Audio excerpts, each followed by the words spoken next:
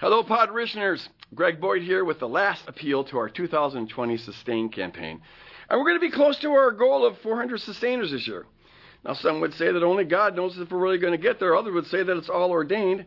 In fact, that'd be kind of convenient. You know, if you just believed that everything was predestined, like, que sera, sera, yeah, well, but see, we don't believe that around here. We believe that we have choices, that we've got free will, and so we're appealing to your free will, and this is kind of an adventure. You know, how is this going to turn out? Well, we'll see.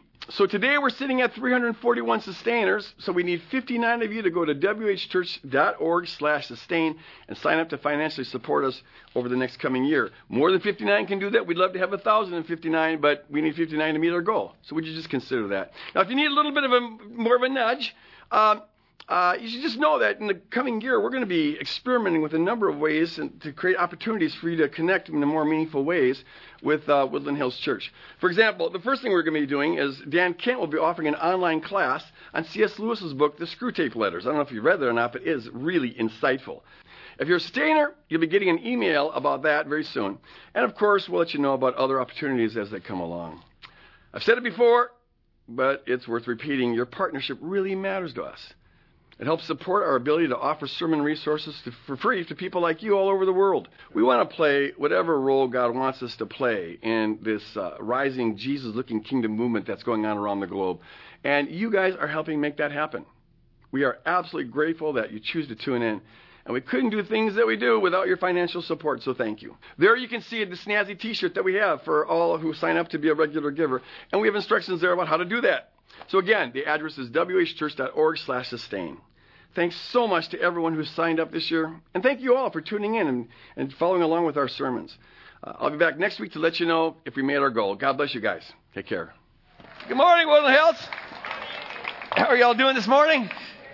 All right. The AWOL group is going down to Mexico, and they want prayer for covering, whatever. And I just want to tell you that if you guys, AWOL crew, if you're looking for a real cheap way to get to Mexico, they got some real deals on cruise lines these days. I'm just saying.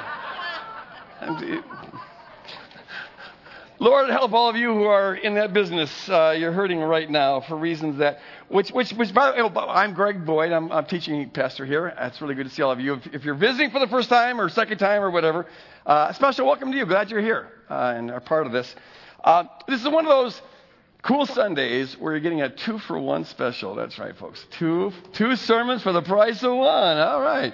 I usually call this like my pre-sermon sermon, but the pre-sermon sermons are often better than the sermons and sometimes longer. So this is sermon number 1. I don't know. But there's 2 things I want to say this morning. The first one has to do kind of with the cruise ship deal I was just talking about. I want to tell you about the early church. I believe the early church is connected to the cruise ship. Here's the thing. Rodney Stark, he was a historian, secular historian, not a Christian historian, but he wrote a book on the rise of Christianity in the early church. And as a historian, he's trying to explain how is it that this little group of Messianic Jews, a persecuted group, everyone hated them, how is it they went from being this little tiny group in the first century to being, well, by the turn of the 4th century, around 312 or so, they estimate that about 10% of the Roman Empire was Christian. 10%. And that happened while Christianity was being persecuted. It's surprising to this historian that Christianity didn't disappear altogether. But for it to thrive, to reach every corner of the Roman Empire within 300 years, and to constitute 10% of the population, that is, he thought, astounding. What explains it? He wrote a very good book on this. I don't agree with everything about it. I think he shortchanges the role of miracles and exorcisms in the evangelism of the early church, but he's a secular historian, so you kind of expect that. But what he gets right, he gets really, really right. And what he really gets right is this. He says these Christians, what more than anything else, grew the faith, even though it was persecuted on and off throughout the Roman Empire. It nevertheless caught on. But what did it was 2 things. These Christians were convinced that, number 1, they were called to love like Jesus loves. And they just poured themselves out. They believed that they were called, and in fact, they considered it an honor to suffer the way Jesus suffered when the suffering is for love. And so that was a core conviction of theirs. Number 2, they believed they lived forever. They thought that they didn't fear death. This is a long story, not a short story. They thought that the glory that God has in store for those who love Him, it can't be compared to the sufferings of this present world.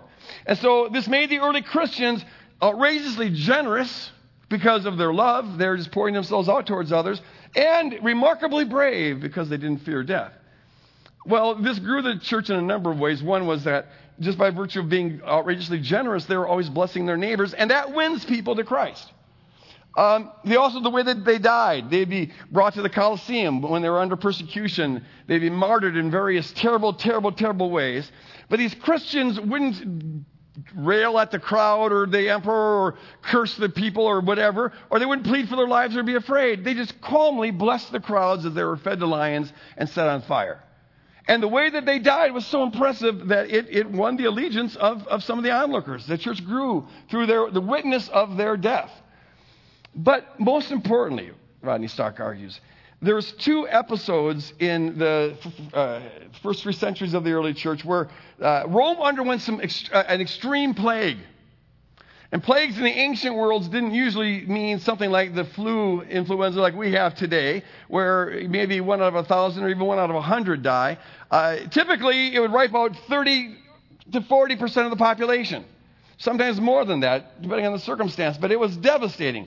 Now, they didn't understand a lot about plagues in the ancient world, but they do know that it's contagious. And so whenever a plague would hit, everyone that was not symptomatic would run for the hills. Just get out of town. And those who were sick were left behind, assumed to die. So what the Christians did was, while everyone was running out of town, including the physicians and including the pagan priests, no one wanted to be around when the plague hit, the Christians ran into the city to take care of the people that were left behind, to nurse them. It turns out that about 80% of the deaths that happen when any kind of epidemic, any kind of pandemic or plague hits, 80% of the deaths are preventable if you just have basic care. But if everyone leaves, including your doctors, you don't have basic care, so you die. So the Christians would come and welcome these people into their community and take care of them while they're sick. Sometimes they'd die, but sometimes they wouldn't. A lot of them would survive because of the care that the Christians gave. Now, some of the Christians died, but surprisingly, a lot of them didn't. In fact, fewer of them died than the rest of the population. And they don't understand germs in the ancient world, so they don't get this. What we now know is that these early Christians, unlike most people in the ancient world, they lived in really tight community with one another. And when you live in a tight community with others, it builds up your immune system. So they had a sort of built-in resistance to the plague. To some degree, they had a better immune system. Plus, once they went into a city, now if they didn't die, they had a really strong immune system, so they'd go to the next city and became traveling physicians, and they never died. And people would look at it and say, the hand of God is on them. Now, in a sense, the hand of God was on them because God was using their outrageous generosity, their love, and their bravery to win the hearts of people. Because if you were left for dead, your high priest left you, and your family left you, everyone else abandoned you, but these Christians who don't even know you come around and put their own selves at risk while they take care of you, well, that tends to win the hearts of people and allegiance of people. And it was that love that grew the early church, despite the fact that it was under persecution. Now, why might I bring that up this morning? Well, it just so happens. We're not facing a plague that could wipe out 30% of the population. Those who are, in charge of the spread of disease and pandemics and stuff, they keep warning that sooner or later the big one is coming.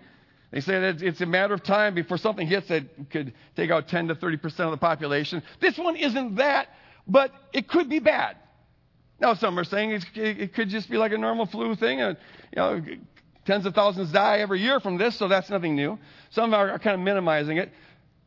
But if you go to the CDC or the World Health Organization, if you want to know facts, never listen to someone who's got a vested interest in what the facts are. Like they want to make... Go to the specialist.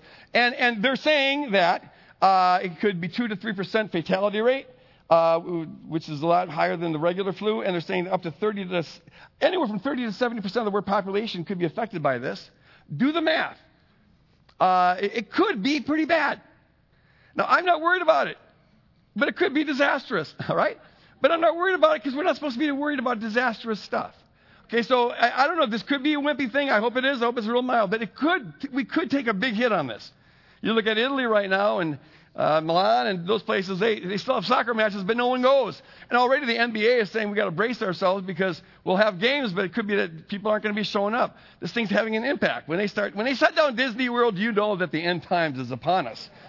These people don't lose billions of dollars a day for nothing. Okay, so this could be big. So the question I want to ask is, how should we as kingdom people respond? How should we as kingdom people respond to this? And of course, you do the normal stuff that everyone does, like wash more frequently than usual, all right? Wash your hands, A, B, C, D, E, F, G. You got to go 20 seconds. Get under the nails, all right? Make sure you get that. And sanitize, if you can find any sanitizing stuff lately. Shelly went out to, we thought, we got smart. Friday morning, we need to stock up. So we go to the store. Too late. Everything's gone. Man, it's like, I have photos of this. Toilet paper. Usually there's more toilet paper than you'd ever wish upon anybody, but now the things are empty. People are really concerned about toilet paper when disaster hits. Of course, we have to have priorities here. Here's the thing. However, we respond in those normal ways. We're encouraging people to do fist bumps or elbow bumps or hip bumps. Like, hey, how's it going? Boom. Just don't knock anyone over. The Bible says greet each other with a holy kiss, but we're putting a ban on that for the next 6 weeks to 6 months. All right? No kissing in the auditorium. Not good. Just common sense stuff like that. But most importantly, however we respond, don't join the hysteria. Do not join the fear. Nothing good happens out of fear. And perfect love casts out all fear. And we're to be a people who are consumed with this perfect love of God for us and God moving through us. Don't join the hysteria. So the trouble here is this. That when people get fearful, we go into a bunker mindset, a self-preservationist mindset. Me and my own. I got to protect me and my own. And since there's a scarcity of resource, only so much toilet paper to go around, only so much sanitizer to go around, it's kind of a feeding frenzy. Everyone's got to get their own. So my concern for me and my own now becomes, well, insofar as it competes with your concern for you and your own, we're not on the same side. It creates a competitive kind of mindset, an us versus them kind of mindset. And people bunker down on this. And then right after this self-preservationist thing comes, it is a fallen feature of the world that gets intensified during times of trial, and that is xenophobia. Fear of the other. The other, minimally defined, is whoever's outside your orbit. Whoever's not on your radar screen, your loved ones and your family. But the other, xeno, is the word in Greek. Phobia, fear of xeno. Xeno is also then one who is other than you, strange to you, maybe even a perceived threat to you. Xenophobia is part of the intrinsic structure of this world. It's part of the fallen condition. But under times of distress, when resources get scarce and people are getting sick and people are dying and people go into a bunker mindset and now that gets intensified. It gets shot with steroids. And xenophobia goes through the roof. And nothing good ever comes of that. In fact, the ugliest times in human history when when genocide happens is when people are fearful. And they get fearful, so they blame somebody, they scapegoat somebody, and now all sorts of bloodshed happens. I pray that doesn't happen here, but already you see this bunker mindset happening. Kingdom people, however we respond to this, do common sense stuff. Don't go getting sick. You're no good for anybody if you get sick. And if you get sick, stay at home. This isn't the time to show everyone how much you love Jesus by going to church when you're coughing on everybody. Take common sense stuff, but don't give into that fear. Whatever happens, we have to have on our radar screen the other, the person outside of our inner circle. And how much space we have for the other will vary depending on the season, depending on what's going on in our family. There are seasons where maybe the crisis in your family is such that it consumes all your time. You don't have any emotional space for something outside of that. That's understandable. Don't feel guilty about that if it's a season you're going through, but it can't be your default. And that's the difference. See, in the culture, the default is just that it's me and my own. Look out for number one. It's the me first movement. Me too. We have a me too movement. Well, this was before that. This is the me first movement. Okay, and it started in Genesis 3. Look out for number one, the number one movement. I'm going to look out for me and my own. If that means that you and your own don't get your stuff, well, that's too bad because I'm first. Kingdom people, when that gets fused with fear, it creates ugliness. We're seeing some of that now. I encourage you not to give in to fear and go to frequent Chinese restaurants because some people are doing this xenophobia thing where the thing is, it's the Chinese since it came from China. This is like they did with the gays with HIV. You blame someone. You want to find someone to blame, someone to pin it on. Nothing good ever happens from that. So kingdom people, as we're heading into this, what is a potential kind of difficult storm? It's time for us to learn from the early church. And remember that we're ambassadors of Christ, first and foremost, who are called to imitate Jesus' love towards all people at all times, to sacrifice for the welfare of others. And we know that in Christ, this is a long story, not a short story. We live forever, so we don't need to be fearing death. And see, that changes our perspective of everything. While the culture goes into the xenophobia mindset, the kingdom moves in an opposite direction. Where the world is characterized by fear of the other, the kingdom, as we shared several weeks ago, is predicated on love of the other. Love of that one who is different, outside your normal orbit. Especially love for the one who is disadvantaged, the one who is on the losing side of the world system, the one who's estranged from the conveniences, that advantages that others might have. The kingdom is all about love for the other, because that's the kind of love God has for us, right? Hospitality. That's how the word's translated, love for the other. So while we were yet sinners, Christ died for us. When we were yet enemies, Christ died for us. He opened up space to include us and made whatever sacrifice he had to make to include us. And then he turns to us and says, go thou and do likewise. And this is the gospel right there. Go thou and do love like. Live in love as Christ loved us and gave his life for us. Ephesians 5:1 and 2. This is the call. So folks, as we're going through this time, it applies individually and communally. As we're going through this time, try to have space on your radar screen for the other. You have to first, of course, be concerned for your family, and especially if you have children and especially elderly adults, because that seems to be the ones who are getting hit the hardest here, especially if they have pre-existing conditions. So do what you can to keep them from having contact. Yeah, but I encourage us during this time, especially during this time, to be, and we just came out of this series, right? To be listening to God, talking to the Spirit, praying for your neighbors. That's a good thing to be doing all the time, but especially do it now. It's natural just to pray for you and your loved ones and your family and your covenant community. That's great, but include the other. Because however bad this might hit you, there are others who will be hit harder. Have them on your radar screen if at all possible. Ask the Spirit how you're going to pray for them. Maybe ask the Spirit how you could maybe help them, depending on your own conditions and how your health and the health of your family. But maybe check on them if you have someone in your neighborhood who's elderly, maybe with pre-existing conditions. You've always known that the daughter comes over on Fridays and takes care of mom. What if the daughter's sick? Check in on them. Check in on people who maybe ask if there's something you could do. Maybe there's a meal you could bring. Maybe there's an errand you could run, something you could do to serve them. That gets you out in the public. It might put you a little more at risk. But this is what the kingdom is all about. It's about bleeding for the sake of others. And even when you pay a price for it, it works for the sake of the kingdom. 2 years ago, we had this pretty bad flu thing here, and there's a person in our congregation who told me about how their neighbor has a single mom with 2 kids, but also was taking care of her mother. Her mother got really, really, really ill, to the point we had to go to a minute clinic to get checked up on some stuff, and then eventually to the emergency room. But she couldn't because her 2 kids were also sick. And so the neighbor had offered herself to saying, if you need any help, let me know. So she called and said, could you bring my mother to this clinic? She came over, took care of the mother, then went to the emergency room and took care of all that. It was a couple-hour ordeal. She ended up getting the flu pretty bad. I don't know if it was from taking the mother out or something else, but see, yeah, she got sick. But man, did that impact her neighbor, because her neighbor said, you were willing to do that for me? For my mom? You don't even really know us that well. And that opened up a bridge, a relationship that maybe otherwise wouldn't be there. Even if you get sick and pay for it, it works to the advantage of the kingdom. So have the other on our mindsets. Don't give in to this fear, this bunker mindset. No. Our call, we're always on. We're always ambassadors, right? We're always manifesting the kingdom. We're always representing the kingdom. It also works on a communal level. Oh, let me say this before I forget, that one of the things that we could use, one of the others you could be thinking about are folks who visit here, because we need a lot of cleaning here. They're saying sanitize everything. And so we're going to be just deluging our children's church with sanitization and everything around here. We need help with that. So if you've got a little time this week, call us up, stop at a help desk and say, hey, I'll spray some things down, because we really need a lot of help in that area. Also, communally, look at this is what we do as a community. We individually want to be Christ-like, but also we want to be a giant version of Jesus, right? And so we pool our resources together to manifest xenophilia, love of the other, especially those who are hurting and those who are homeless, those who are disadvantaged. And so we bleed together for the sake of the other. That's what we do. And here's the thing, that isn't going to go away.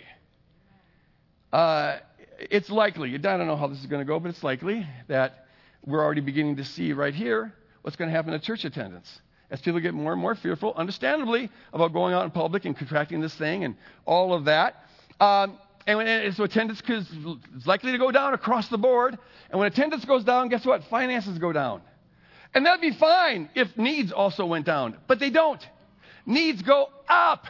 So when everyone's hunkering down and pulling back their resources, the people who really need the resources the most are getting the least amount of resources. This is why whenever disaster hits, folks, it's always the poor that pay the highest price. The wealthy, they get by. Yeah, they suffer some, whatever, but they got safety nets. They got people. They got community. They got insurance. They got a lot of things. Your illegal immigrant neighbor over there doesn't have any safety net whatsoever. What happens if she gets ill? Who's looking out for them? See, here's what the early church understand, that we just need to lock this in. The darker it gets out there, the more opportunity there is to let the light shine.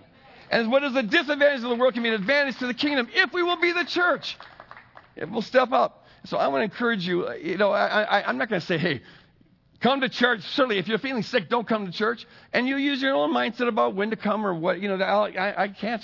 I'm not going to mess with that. Although I encourage you to participate, whether you're attending here or not. Participate, and whether you're attending here or not, I encourage you to continue to support. Because the needs don't go away. The people don't go away. You think that people are going to need food less now than they did before? It's much more so. If anything, step up. This is the time. The darker it gets out there, the more opportunity there is for us to let our light shine. If we will be confident that we're called to love like Jesus loved, and confident that we live forever. And so we're willing to be brave and willing to love with a courage that is not common in this world. That's what puts the kingdom on display. And that's how the early church grew, and that's how our church can grow. That's how the modern church can grow, if we will be the church. Amen? Amen. Amen. Perfect love casts out fear. We cast out fear in Jesus' name. All right. All right. That's sermon number 1. Here's sermon number 2. All right. We're calling it Unraveling Truth. Here's the kind of thing that brought about this series. I occasionally will see somebody that I say he's got a kingdom mindset, a kingdom heart, gets a Jesus vision of the kingdom, and I see a lot of potential in them, and I have, at different times, I've struck up a relationship with people, younger people, because part of my calling is to be pouring into younger people. I want to help form this kingdom movement that's rising up in the world. So this was one person, and by the way, when I share a personal story, I will change the details enough so that if you think you have a clue what I'm talking about, you don't. All right, so I just... So there's this person that I had seen such potential in, very sharp guy. He had come out of a pretty jaded form of Christianity and was passionate about the beauty of God and really getting into all this. And so we would do book studies together and talk. And the one agreement I thought we had was that I will gladly pour into you if you will just always agree that you process things with me. Whatever's going on in your head, I want to know. And give me a voice in your brain. That's all I asked for.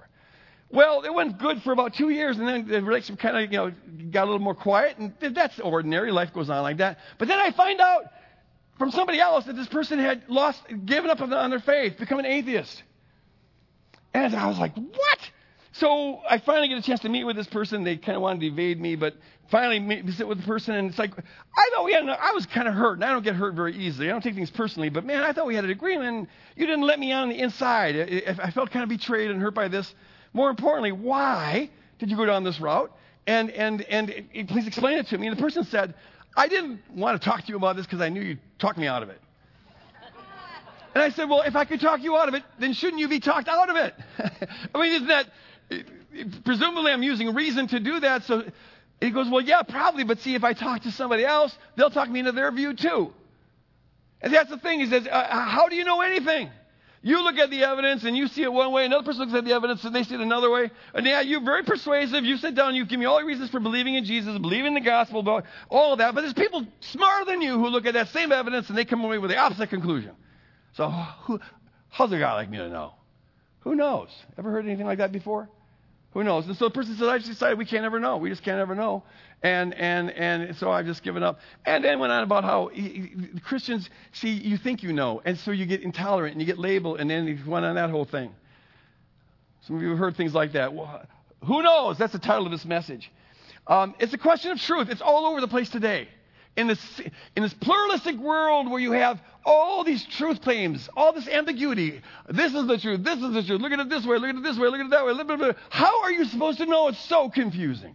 It's like you can spend your whole life, quit your job, and just spend your time reading philosophy and history and theology the rest of your life to figure out what's true. No.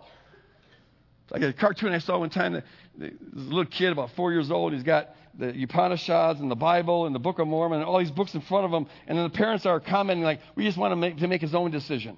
Well, it doesn't quite work like that, okay? You couldn't exhaust that all in a lifetime. So it seems like a crapshoot. What you believe, it depends on where you're born and how you're raised and what your personality is like and how smart the person was who witnessed to you or how dumb they were. And now it's gotten to the point where people are just not sure they believe in any kind of truth at all. How can you know there is a truth? Maybe it's just all our own perspectives. Now, it's not a new question. You see it in the Gospels. It happens between Jesus and Pilate when Jesus is on trial. Let's read this section here. It's John 18. And Pilate asks Jesus, are you king of the Jews? And Jesus says this, my kingdom is not of this world. John 18, verse 16, or 36, I mean. No wonder I got you screwed up. My kingdom is not of this world. If it were, my servants would fight to prevent my arrest.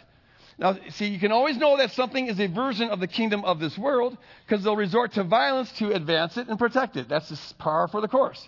You can tell that something's of the kingdom of God because they won't use violence to further their cause or try to protect their cause. Peter tried to do that, and Jesus rebuked him for it. So you can see my kingdom is from a different place. It originates from a different place. That includes not relying on violence to advance your causes and protect yourself.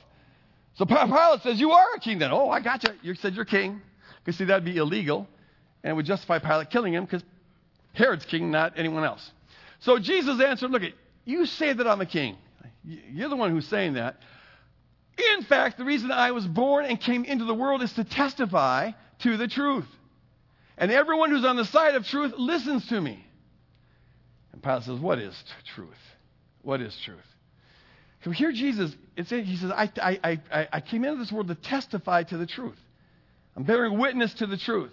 In fact, he goes so far as to say at one point, I am the truth.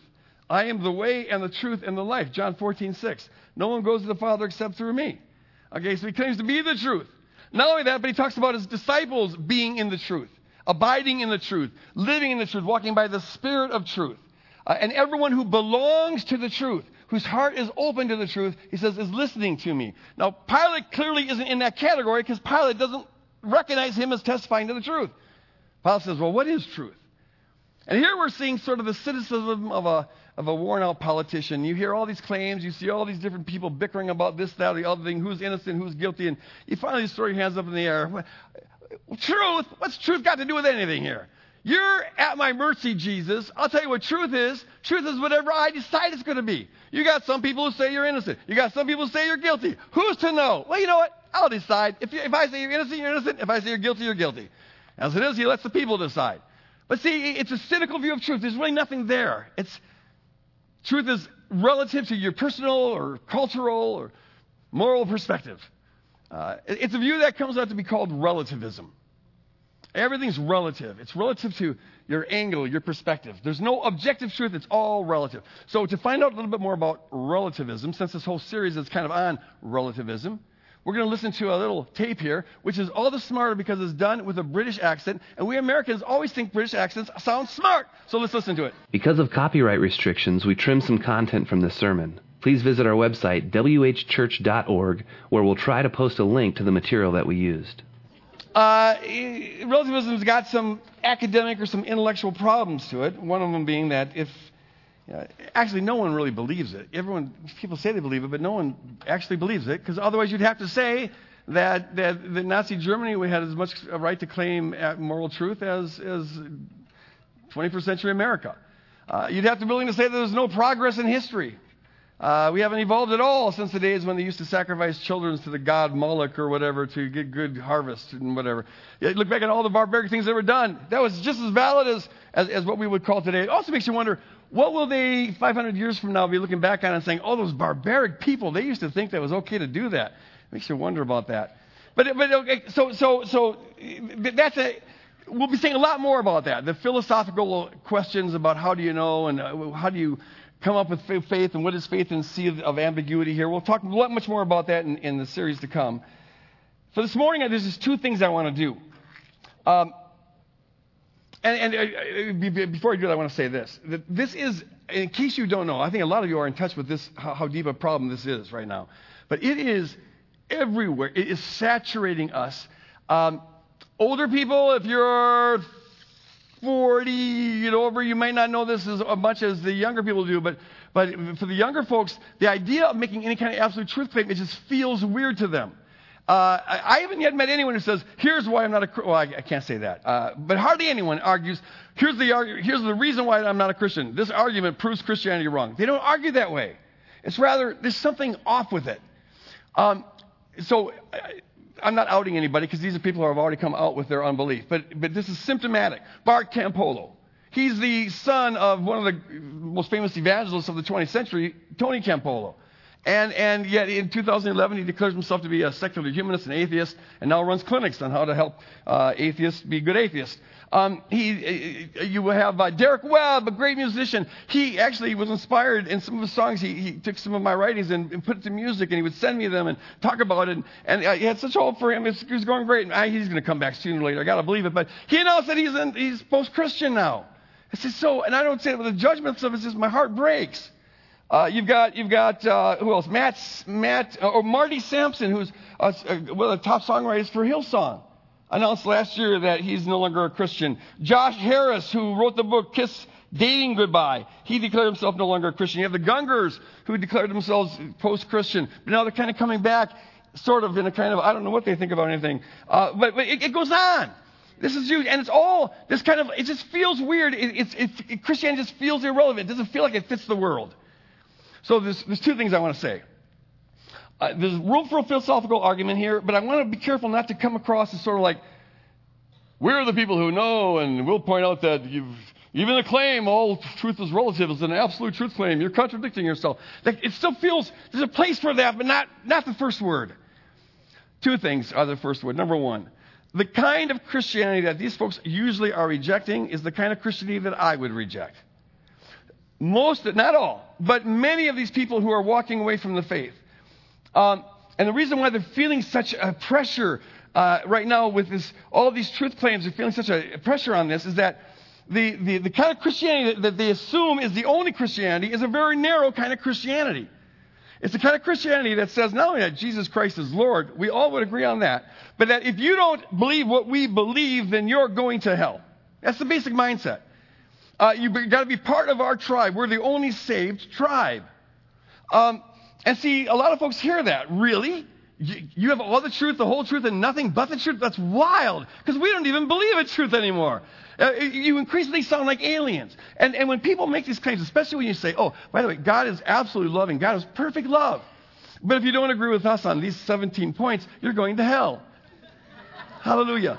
Of course, they make exceptions for babies and things like that, but which is kind of baseless. That's just sort of a sentimentality going on there. But basically, it's this: you agree with us, you join our tribe, you think the way we think and behave the way we behave, or you're going to hell. And people listen to that and they go, "What? It seems insane." Once upon a time, that could be plausible when you live most of your life and hardly rub shoulders with people who disagreed with you ever. But when you're living in a world where you've got this wonderful Jew to your right and the wonderful Hindu to your left and the Sikh couple over there and the atheist couple over there, and this diversity, this pluralistic world, and you see these wonderful people whose faith maybe makes yours look put to shame, and you think, they're supposed to go to hell while I go to heaven? And this is an all-loving God? What kind of parent would leverage eternity? And most of the people, this narrow kind of Christianity, most of the folks there believe that hell is eternal.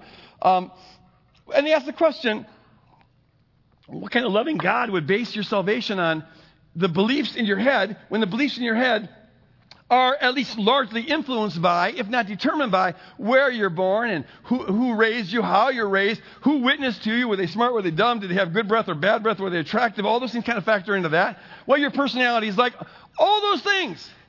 And what kind of loving parent would leverage the welfare of their children, let alone the eternal welfare of their children, on things that are totally out of their control? At that point, you might as well be a Calvinist and believe it's all predestined. But please don't. But so you can see how, here's the thing. If I had to believe that, I'd believe that, but people assume that that's what all Christians have always believed, but I'm here to tell you. That narrow kind of Christianity represents one strand of the Christian tradition. It's the strand that happened to become dominant with the fundamentalist movement in America and then the later evangelical movement. It's a narrow strand, that negative way of looking at the world, but it isn't the only strand in church history. It's not even the dominant strand in early church history. This isn't some kind of liberal thing I'm thinking of here. You look at the early church fathers like Justin Martyr or Origen or Clement of Alexandria. These people didn't think that all non-Christians were going to hell. In fact, they had a pretty optimistic view of the world because they knew that God was a big God and what Jesus did on the cross applied to everybody. And so the idea of, for example, they talk about Socrates. Would God send Socrates to hell? That appalled them. There were some people at the time who thought Socrates was going to hell because he didn't believe in Jesus.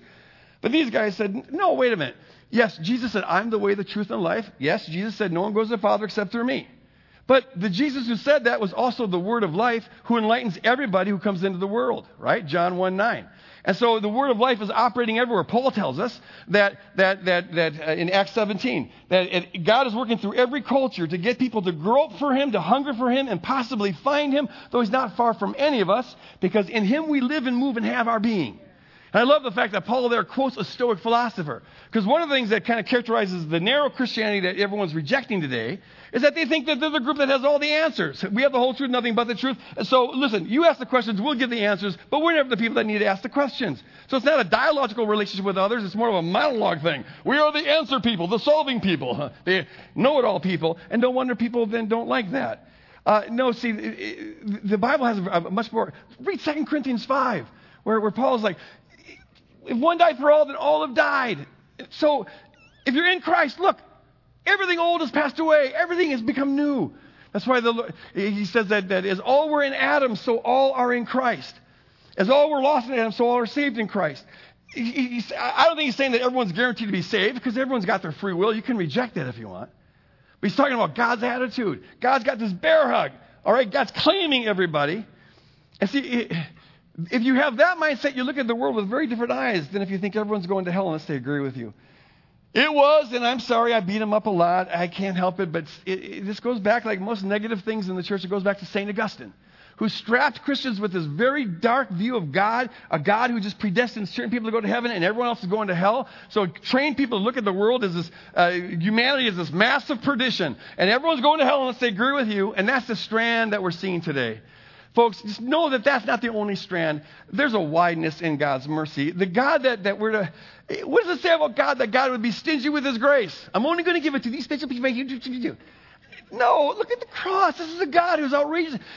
Jesus says He loves like the rain falls. He loves like the sun shines. He loves indiscriminately. He's this all-inclusive God, this all-encompassing God. Hallelujah. And where sin does abound, grace does much more abound. God is not stingy. He's outrageously generous with His grace. Yes, the way is narrow. Jesus said that. Here's the thing. The way is narrow and straight, and few there be that find it. At any given time, the way is narrow. And that's the thing about truth. It's always singular. It's always narrow. What's my name? There's one right answer. There's an infinity of wrong answers. What's 2 + 2 = 4? One right answer. Infinity of wrong answers. How fast does light travel? How many stars are there? How many blades of grass are there? How many grains of sand? There is an answer to those questions, but there's only one right answer. There's an infinity of wrong ones. So, of course, who is Jesus? There's one right answer. There's an infinity of wrong ones. But see, the balance of that is to know that, yeah, the truth is singular, but God is a God who's always at work in people's lives and people's hearts to get people to hunger for Him and find Him insofar as it's possible in that given culture. And God doesn't base someone's eternal welfare on the content of their brain. The Bible tells us, God looks at the heart. We look on the outside. We think we can judge by the cover. You can't judge anything by the cover. God looks at the heart. And that's why Paul says, like the Gentiles who don't have the law, God judges them based on their conscience, on the light that they do have, and how they respond. But they had an outrageously generous God in the early church, and so it wasn't this narrow kind of thing. Just know that that's not the only kind of Christianity that's out there. So the first thing I want to say is, consider a broad view of the faith, the kind that was reflected in the early church. The second thing I want to say is this. We have to ask the question, why is there such fog right now about truth? How do you know what's true? And we can give a lot of reasons for this. The pluralistic world, brings it about, and all of this kind of stuff. We can say a lot of things about it. A lot of Christians would say that the reason why there's such a fog about truth right now, especially spiritual truth, is because the secularists, the secular humanists, have driven truth out of the public square. We've taken God out of our schools, the Ten Commandments out of our official buildings, and prayer out of our schools. So the evil people have barred the truth of Christianity from the public sphere. I'm really glad I didn't get a single amen on that. Because see here, folks, here's the thing. Here's the thing. And this goes to why Jesus says, I testify to the truth. And my people belong to the truth, and they embody the truth. They live the truth out. Because, see, by God's design, people are supposed to come to know the truth by seeing it lived out. Here's what happened. It's not a happy story. But beginning in the 13th century, it starts with the 100 Years' War. And we have Christians fighting Christians. Christians in one state fighting Christians from another state. And though it was driven by politics and money, they also did it in the name of God, for truth and righteousness. That goes on for about 300 years. It culminates with the 30 Years' War, which left Germany, about 20% of the population, decimated. Vicious, crazy Christian-on-Christian violence. Christians killing each other, massacring each other. It was insane. It got to the point where finally in the 17th century, the secular feudal lords, the heads of all these states, got together and said, you guys, this is not benefiting all of us. It's costing us a whole lot of money. What if we called a truce? And so they signed what's called the Peace of Westphalia in 1667, which basically said, no one's allowed to kill anyone anymore for religious reasons. Game over. You're not allowed to kill for religious reasons. You can kill for other reasons, but not religious reasons. And that's when toleration becomes the sort of the chief virtue in Western culture. We're going to get along. And so now you create a secular state. You create a secular space where that is religion-free, a religion-free zone. And they had to do it. It wasn't the evil people trying to push God away. They had to do it because Christians were killing each other. So let's create a sphere here where we can talk about objective facts like science and objective facts about the world. But when it comes to religion and theology, well, that's subjective. Keep it to yourself. Keep it private. So there's no role for it here in the public sector.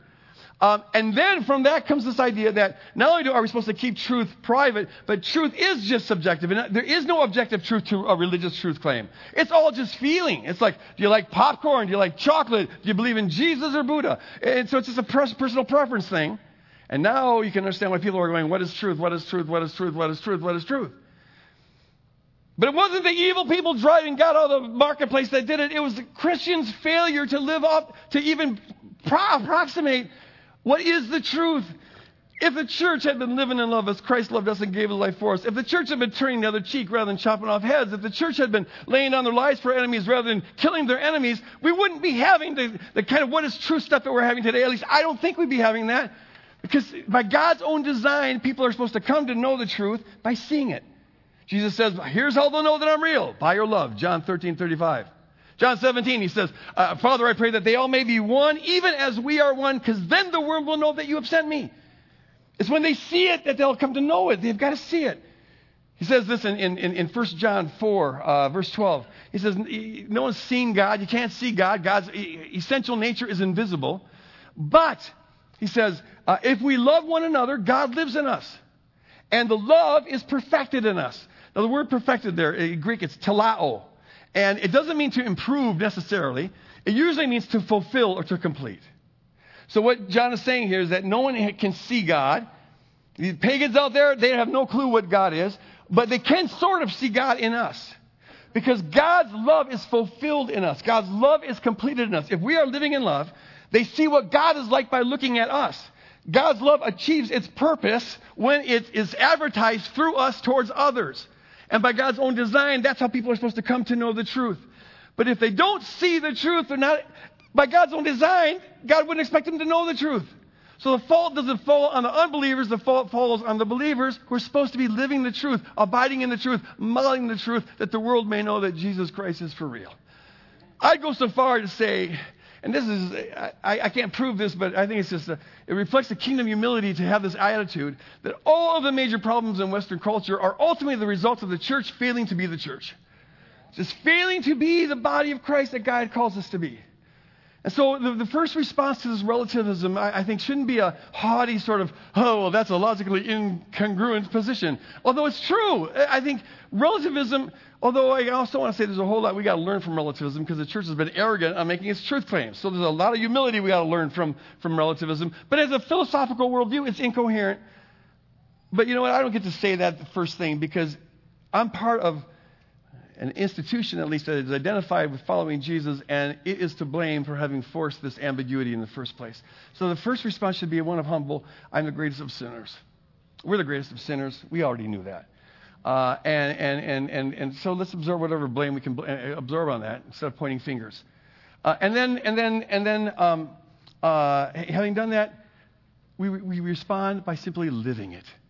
The best response, here's the full circle here. We're right now surrounded with this fog of this what are they calling it? Coronavirus. And by the way, it doesn't mean that Corona beer is going to give you a virus.